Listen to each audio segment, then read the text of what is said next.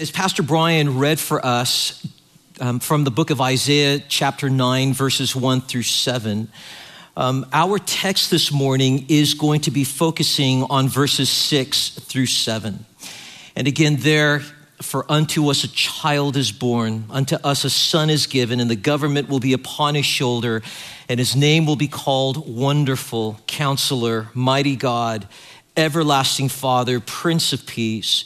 Of the increase of his government and peace there will be no end upon the throne of David and over his kingdom, to order it and establish it with judgment and justice from that time forward, even forever. The zeal of the Lord of hosts will perform this. In 1744, the well-known English evangelist and hymn writer Charles Wesley, he wrote the famous hymn that we just sang this morning, Come Thou Long Expected Jesus. I'm so glad we sang that song. Now, there are 16 lines in that song, and it reads, Come Thou Long Expected Jesus, born to set thy people free. From our fears and sins release us, let us find our rest in thee. Israel's strength and consolation, hope of all the earth thou art, dear desire of every nation, joy of every longing heart. Born thy people to deliver, born a child and yet a king, born to reign in us forever, now thy gracious kingdom bring. By thine own eternal spirit, rule in all our hearts alone. By thine all-sufficient merit, raise us to thy glorious throne. Now, Charles Wesley published this hymn in his Hymns for the Nativity of our Lord. Now, his purpose for writing it was to move people to do two things. First, he wanted people to remember. He wanted them to remember the first coming of Christ into the world. And then secondly, he wanted to prepare people for the second coming of Christ. Now later, in December 23rd of 1855, the fame of this short hymn, it spread throughout England when a young 21-year-old Baptist preacher named Charles Spurgeon included this hymn in a Christmas sermon. And because of its popularity later in 1875, Come Thou Long Expected Jesus was published in the Methodist Wesleyan hymn book, and we are still singing it today. And every time we sing this Christmas hymn, it's moving us to remember the first advent of Christ. And it's also preparing us for the second advent of Christ. Now, before Wesley's hymn in 1755, there were the words of the prophet Isaiah in 740 BC, almost 2,500 years earlier. And these are the words that we have here in Isaiah chapter 9, verses 6 and 7. And these words that we read, these are words about Christ Jesus. These are words about Jesus, the Messiah. And every time we read Isaiah chapter 9, verses 6 and 7, these words move us, number one, to remember the first advent of Christ, and then number two, to prepare for the second advent of Christ. And because the scripture of our morning together is Isaiah chapter 9, verses 6 and 7. I've entitled this sermon, The Christ of Christmas. And as Pastor Brian mentioned, today we begin a series of 4 Christmas messages on Sunday mornings that are directed to, or designed to direct our attention onto Christ in this Christmas season. You know, the Christmas season should be a time when we are celebrating the good tidings of great joy, which is for all people. And what we mean by that, it's the good news that Jesus, the Savior, Jesus, the Messiah, Jesus, the Lord, was born into this sin-bound, broken world to redeem us from sin and to bring us to God. And so these 4 sermons are designed to move us towards seeing and contemplating Christ the Lord. In our gatherings, we want our attention to be turned upon Christ. We want to look full in his wonderful face so that the things of earth, especially during this busy Christmas season, would grow strangely dim in the light of his glory and grace. Amen? And so today in Isaiah chapter 9, verses 6 and 7, these words are intended to move us to see and contemplate the Christ of Christmas because he is the reason for the season. And so we begin here with a prophecy about Christ. The prophet Isaiah anticipated Christ. In fact, he wrote about him in the book of Isaiah. There are 66 chapters in the book of Isaiah. The first part has 39 chapters, and its theme is God's judgment. The second part of Isaiah has 27 chapters, and the theme is God's salvation. That's why the book of Isaiah has been referred to as a mini Bible. And the book of Isaiah contains more prophecies about Jesus, the Messiah, than any other Old Testament book. And check this out. These prophecies, they were written down over 700 years before Christ was born. When you open up to the book of Isaiah in these 66 chapters, we see the pre-incarnate Christ in Isaiah chapter 6 when compared to John 12:41. We see that he's called the Messiah in Isaiah 61. His virgin birth is foretold in Isaiah 7. He being a Nazarene is foretold in Isaiah 11. His public ministry is foretold in Isaiah 61. His ministry in Galilee is foretold in Isaiah 9. His sufferings and sacrificial death are foretold in Isaiah 53. His second coming is foretold in Isaiah 63. The judgment of humanity is foretold in Isaiah 66, and his rule and reign on the earth are foretold in Isaiah 9 and 11. That's why the book of Isaiah is called the fifth gospel, bearing witness of Christ next to Matthew, Mark, Luke, and John, 700 years before Jesus was born. And here in Isaiah 9, verses 6 and 7, the prophet Isaiah testifies of Jesus the Messiah. You see, first, this is Isaiah's prophecy about the birth of Christ. In Isaiah 9:6, we read, "For unto us a child is born, unto us a son is given." Listen, this is the language of the original Christmas story, right? In Luke chapter 2, verses 10 and 11, we read, "And the angel said to them, speaking to the shepherds, 'Fear not, for behold, I bring you good news of great joy that will be for all the people.' Listen, for unto you is born. For unto you is born this day in the city of David a Savior who is Christ the Lord." And the birth of Christ fulfilled the prophecy of the prophet Isaiah. But not only does Isaiah 9 verses 6 and 7 speak to us about the birth of Christ, but it also speaks about the reign of Christ. In the verses that we read this morning, in verses 6 and 7, Isaiah tells us concerning this Christ that the government will be upon his shoulder.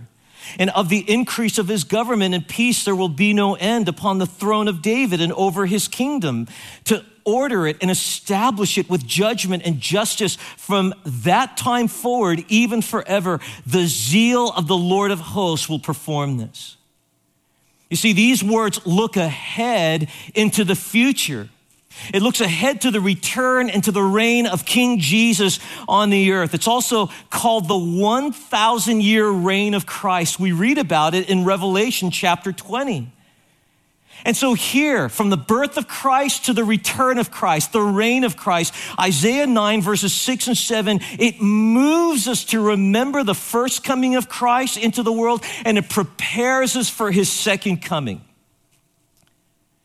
And here in these two verses, written 700 years before Jesus was born, we see the incarnation of Christ.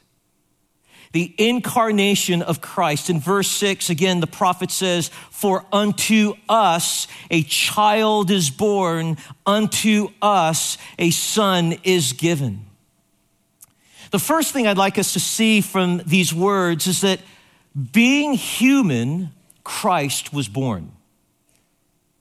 This is what the prophet is emphasizing with the words, a child is born. Being human, Christ was born. Listen, the birth of Jesus was both miraculous and physical, right? It was miraculous. He was born of a virgin. That's a miracle. Again, the same prophet Isaiah says in Isaiah 7:14, behold, the virgin shall conceive and bear a son and shall call his name Emmanuel.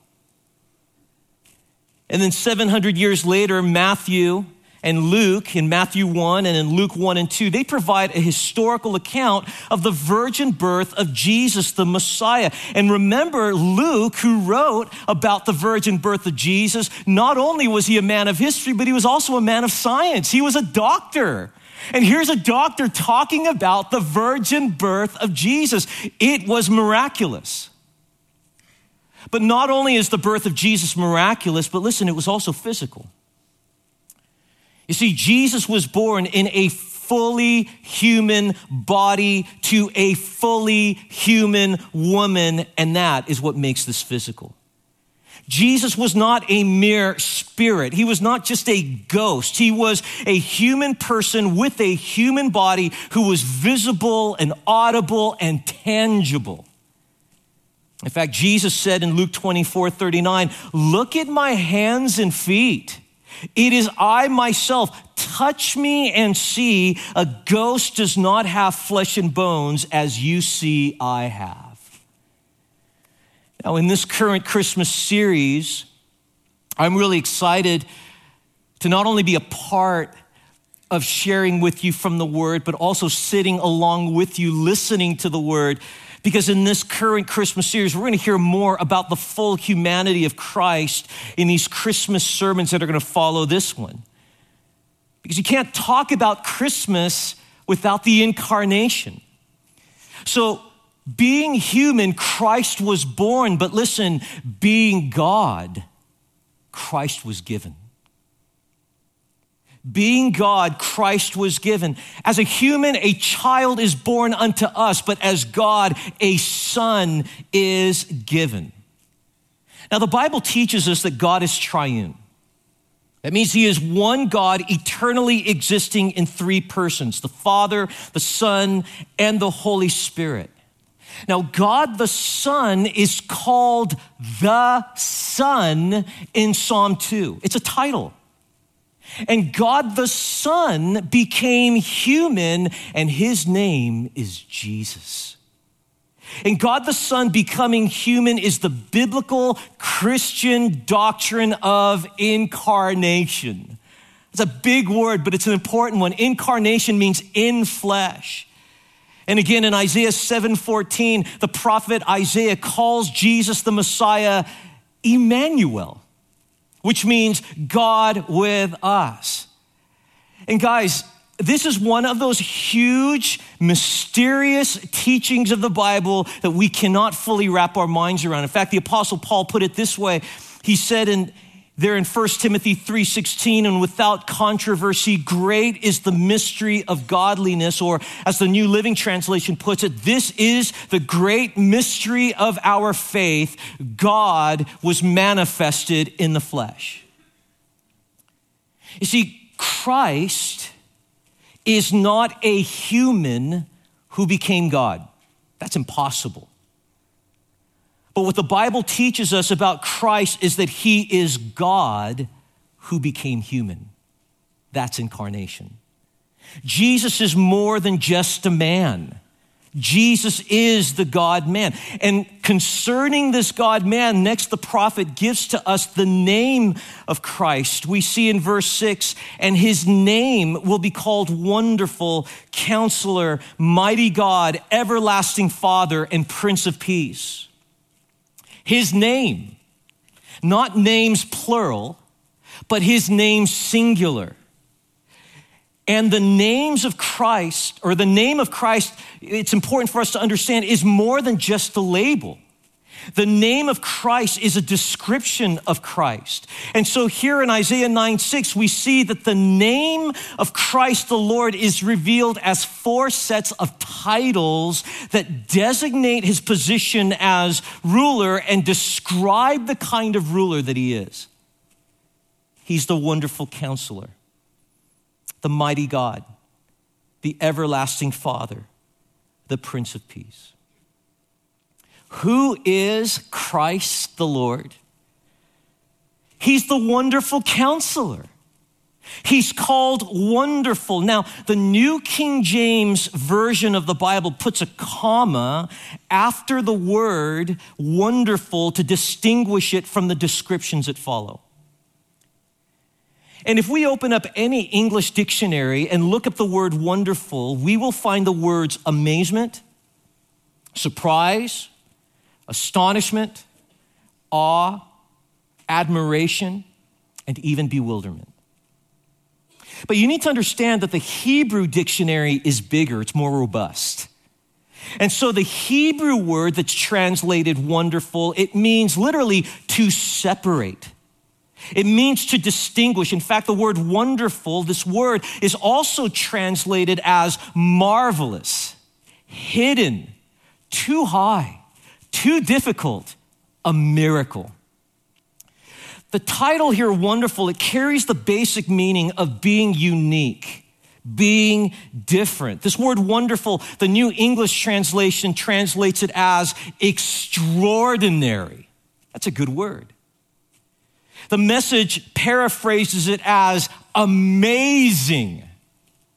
These are the words that are used to describe our King, our Savior. Why? Because Christ is bigger and he is better than all created somethings and someones. Listen, it's important for us to all understand this morning as we've gathered in the house of God to worship God that there is no one like Christ. There is nothing like him. He is wonderful. He is extraordinary. He is amazing in every way. Listen, if Jesus doesn't fill your heart with wonder,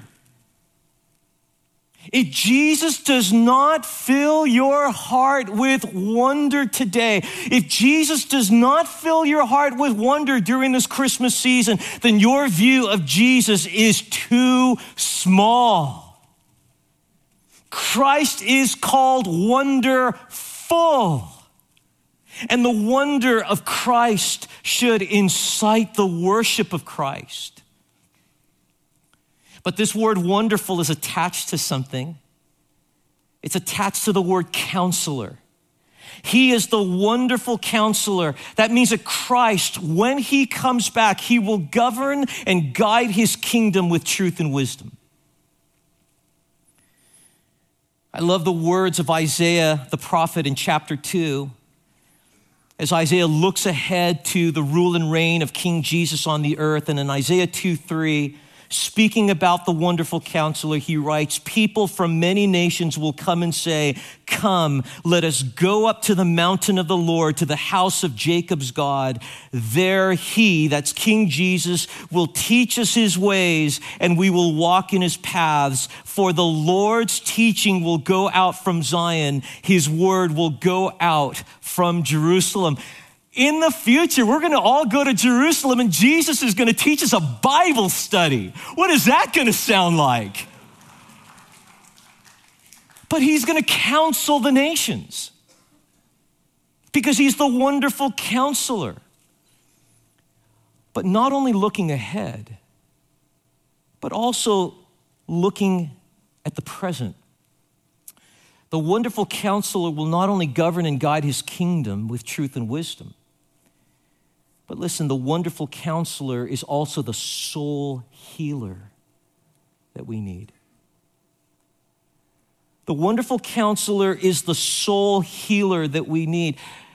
Listen, we don't have to look very far to see that this broken world is filled with people who are feeling lost and desperate and hopeless and depressed in life. Hurting people are longing for someone who can fix their broken soul. And maybe you're one of those.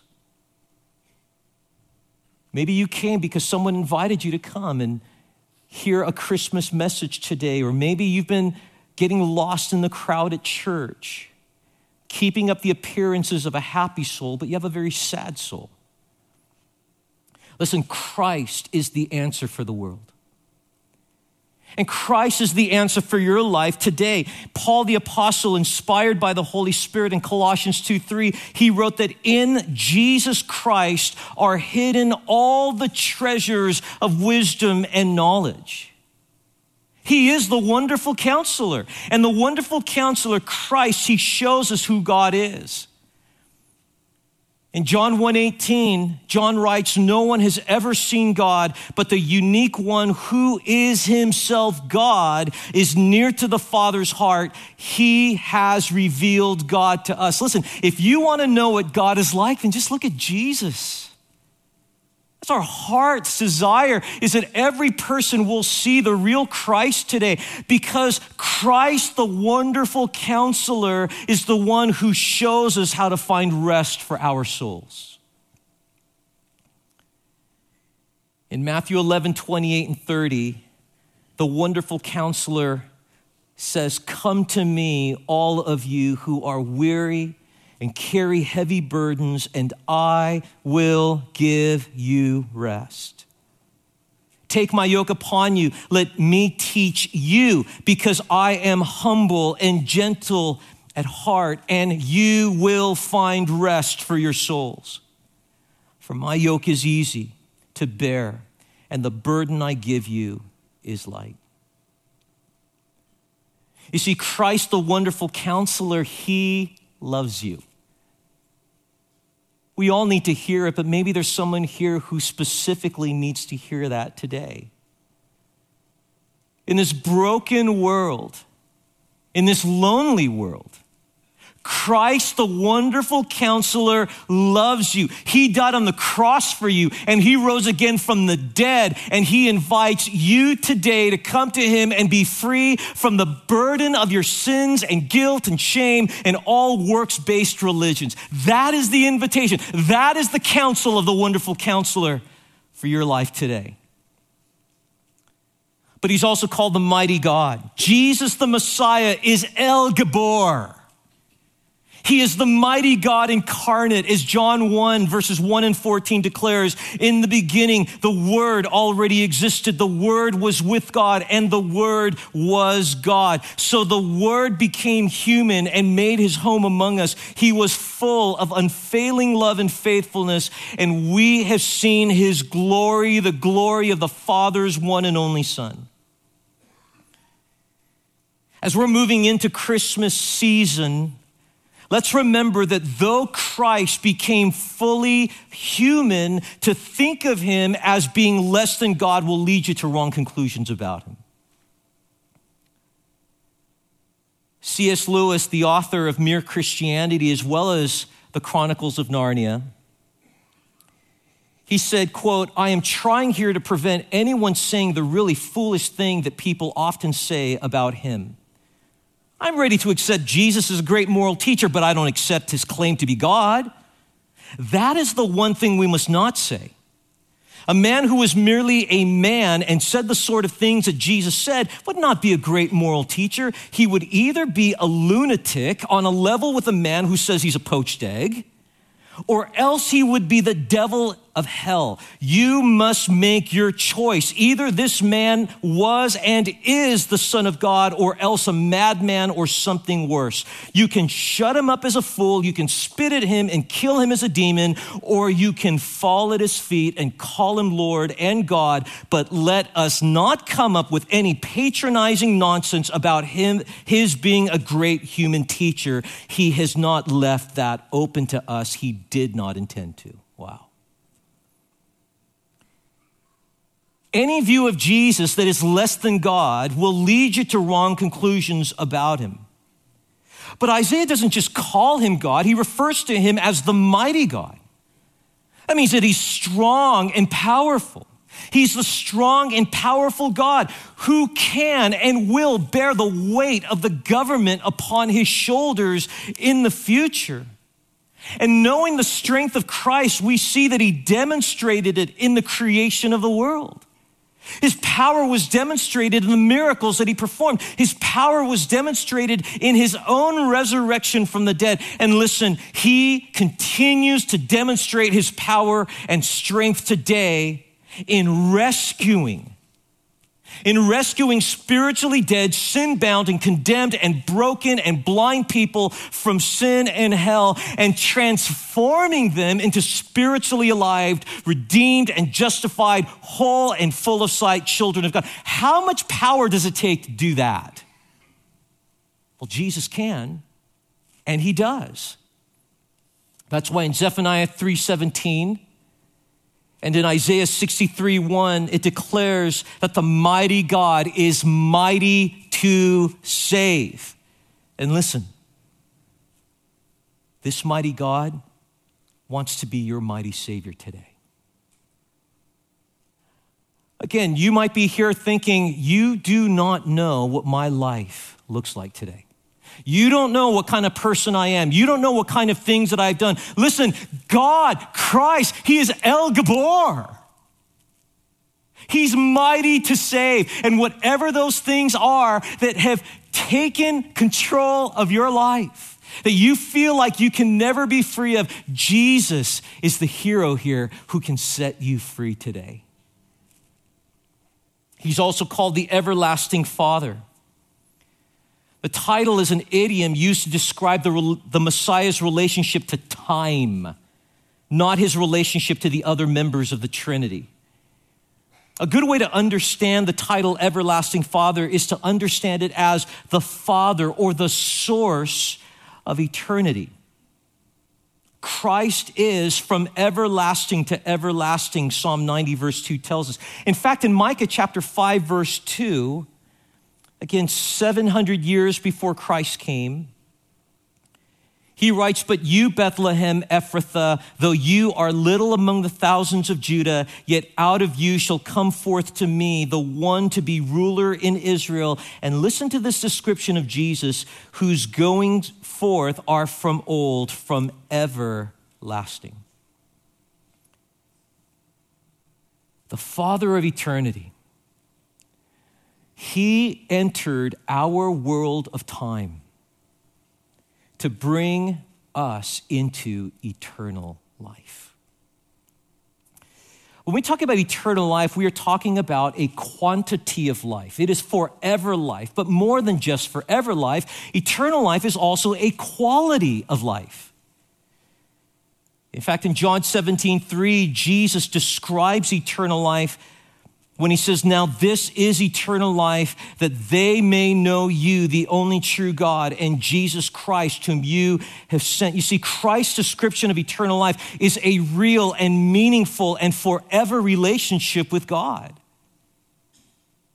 Listen, salvation is not just about being saved from hell. Salvation is about experiencing a forever life with God.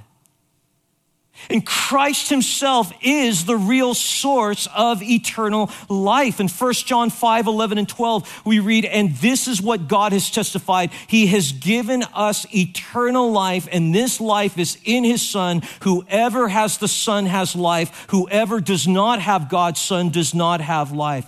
Here's a big question. Do you have eternal life this morning? If not, you can. You can have eternal life this morning by believing the truth about Christ and receiving him as your Savior. Who is our Christ that we worship and adore? He is the wonderful Counselor, the mighty God, the everlasting Father, and he is the Prince of Peace. Jesus, the Messiah, is Sar Shalom, the Prince of Peace. Shalom is translated peace.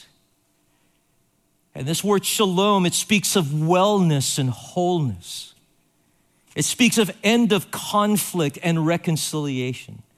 You see, in the future, King Jesus will rule and reign in the city of Jerusalem, which means the city of peace, and he will rule and reign on the earth, and that will be known as the era of peace.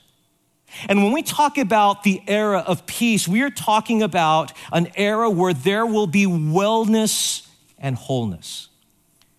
Speaking about the future kingdom of Jesus, Isaiah 35 verses 5 and 6 says, and when he comes, he will open the eyes of the blind and unplug the ears of the deaf. The lame will leap like a deer, and those who cannot speak will sing for joy. Springs will gush forth in the wilderness, and streams will water the wasteland. Wow.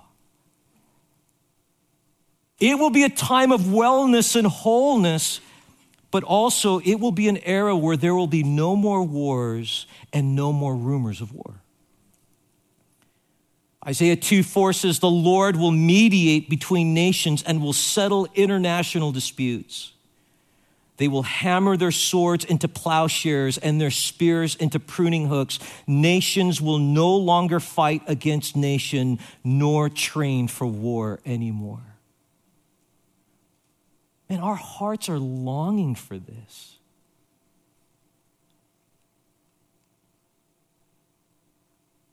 Our hearts are longing for this, and we are aware of how broken and how strife-filled our world is whenever we turn on the internet or the TV and we see what's happening all around the world. And no matter how many peace talks and how many peace treaties are scheduled and made, listen, it's not until the Prince of Peace comes that the world will know the era of peace. But again, we're not just looking to the future. We also have to see that peace happens in the future because of what happened in the past. You see, the Christ of Christmas was born for the mission of reconciling believing sinners to God. Reconciliation, this is peace with God. In Luke 2:14, we read the angels declaring, glory to God in the highest, and on earth peace to those on whom his favor rests. You see, the sacrificial, atoning death of the Prince of Peace on the cross was God's plan of reconciling believing sinners to himself. You cannot disconnect the story of Christmas from Good Friday and Easter. In Colossians 1:19 through 22, we read, for God was pleased to have all his fullness dwell in him, and through him to reconcile everything to himself, whether things on earth or things in heaven, by making peace through his blood shed on the cross. Once you were alienated and hostile in your minds, expressed in your evil actions, but now he has reconciled you by his physical body through his death to present you holy, faultless, and blameless before him. Listen, Christ was born, and later he was slain for this.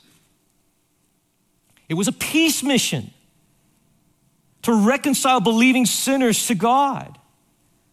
The King is coming in the future, and he will bring in the era of peace, and that's only possible because of what happened in the past. The Prince of Peace, he died in our place on the cross, reconciling us to God. So in the present, what does that mean for you and me?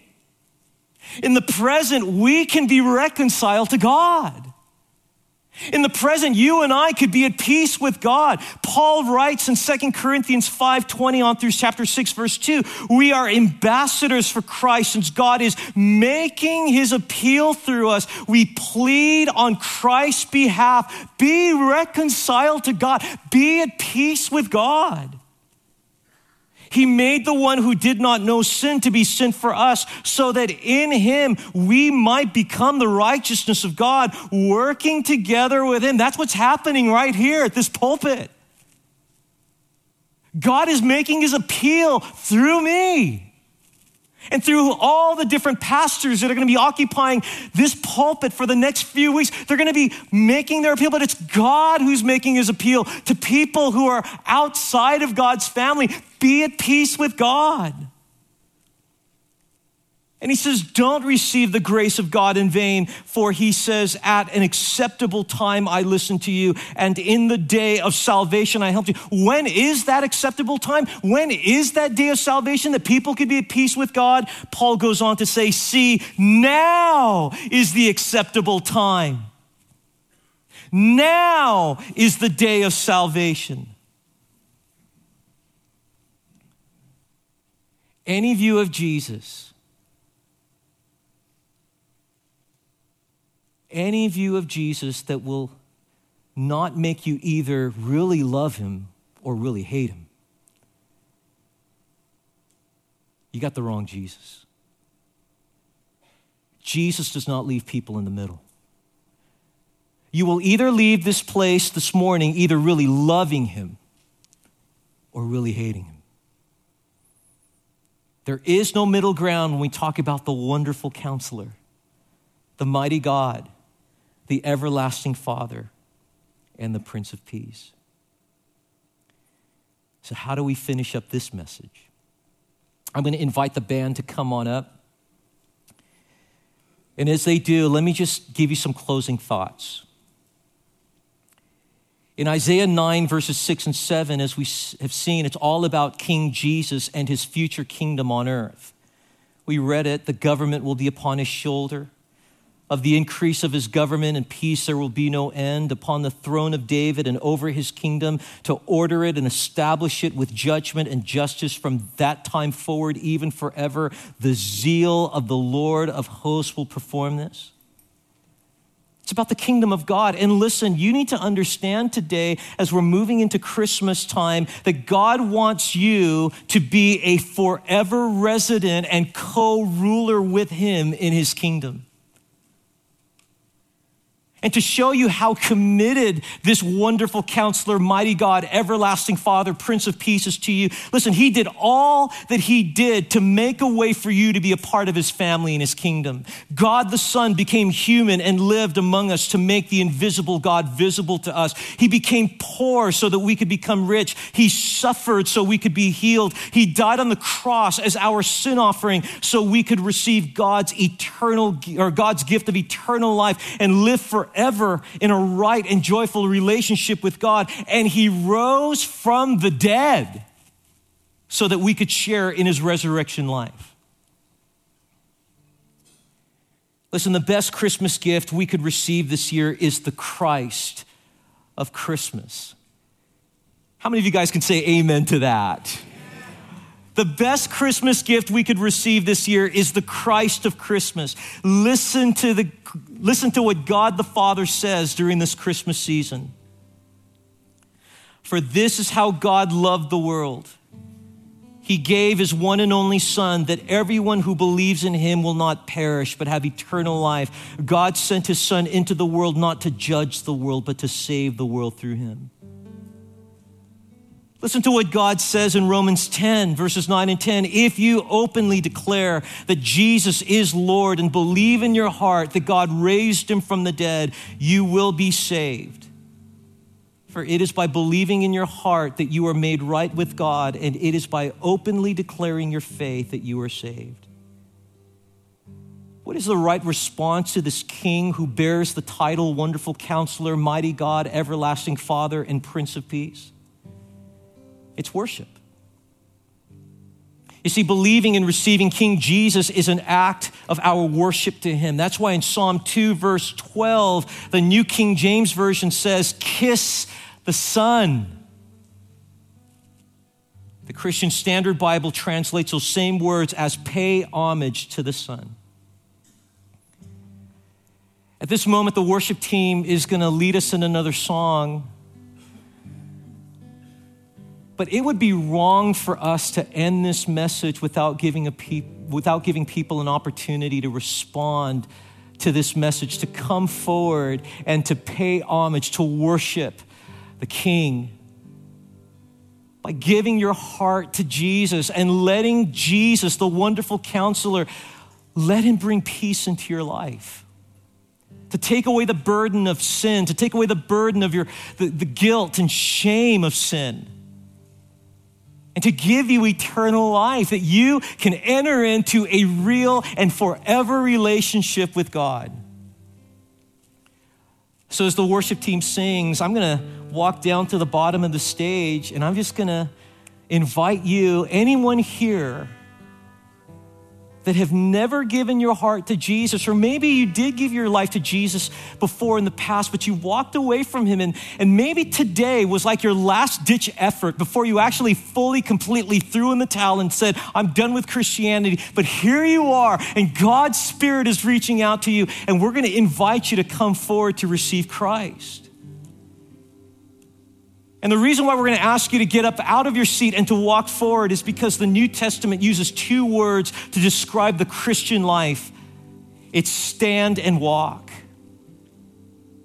Guys, standing refers to the believer's position in Christ. Walk refers to the believer's practice or lifestyle in Christ. And Christians are people who stand and walk in Christ every day. And listen, standing and walking has to start somewhere.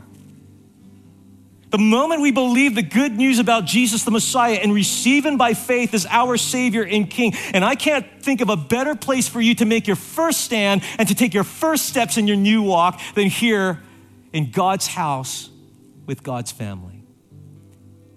Because no one's going to be looking at you weird. We're going to be cheering you on. So let me pray for you, and then we're going to give you an opportunity to come and receive Christ. And then after we pray, and as the worship team is leading us in song, you just get out of your seat and make your way forward to the front. Father, thank you again for sending to us a Savior who is Christ the Lord. And Lord, we believe that he is the wonderful counselor, the mighty God, the everlasting Father, and the Prince of Peace. And Lord, as people have heard this message, this good news, we pray now that your Spirit will move hearts to respond to it with living faith, because your word says that no one can come to the Son unless the Father draws him. And so, Father, we're asking you to draw people to Christ today.